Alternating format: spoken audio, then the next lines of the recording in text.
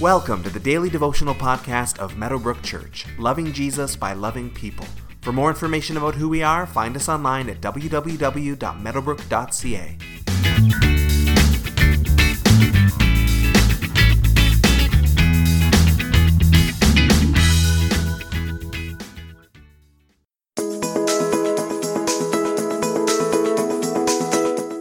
Welcome, everybody. Welcome to 2019, and Happy New Year to you from Meadowbrook Church. May God bless, protect, and lead you in this coming year, showing His goodness to you in many ways.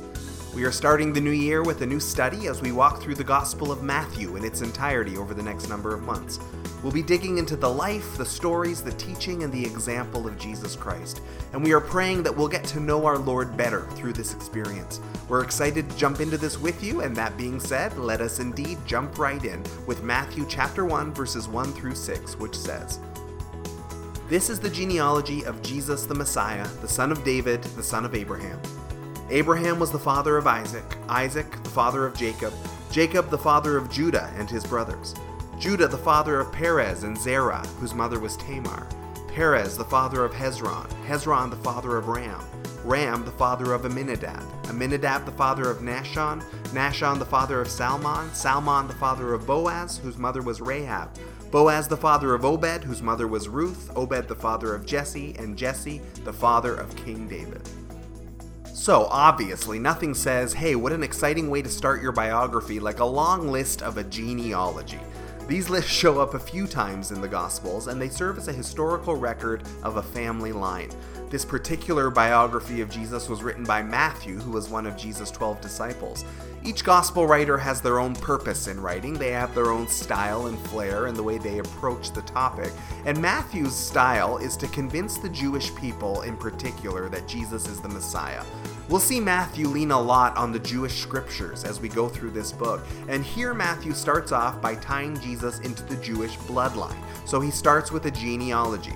It's actually not as boring as it seems. He's kicking off his book by saying, hey, to my Jewish brothers and sisters, Jesus is the Jewish Messiah coming from the Jewish bloodline and fulfilling all of the Jewish promises that the Jewish people have been waiting for. Matthew is saying a lot more than just listing a list of names. So this list starts with Abraham because the Jewish people begin officially at Abraham. This is the man that God promised he would make into a great nation with descendants as numerous as the sand on the shore or the stars in the sky. Abraham didn't have that many kids in his own lifetime, but as an ancestor of the Messiah made clear here, through Jesus, many, many, many would come into the family of God. And there's some interesting quirks in this family tree. Tamar is mentioned, and Rahab and Ruth. These are women's names, obviously, and it was very rare for women to be included in an ancient genealogy at the time. So there must be a point to Matthew including them here. You can go and reread their Old Testament stories, but just briefly here, Tamar conceived her twins in sin with her father-in-law.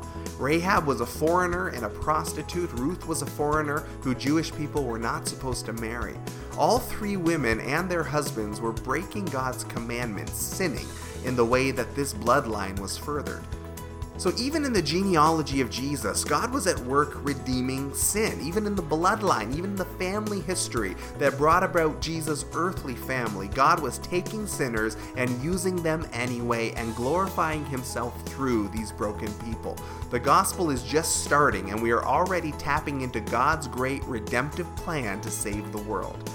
As you go about your day today, as we're just starting out in this study of the book of Matthew, take some time to think about this book and what you would like to get out of this study as we go through this over the next number of months. Take some time to pray into that, asking the Lord to let that happen for you.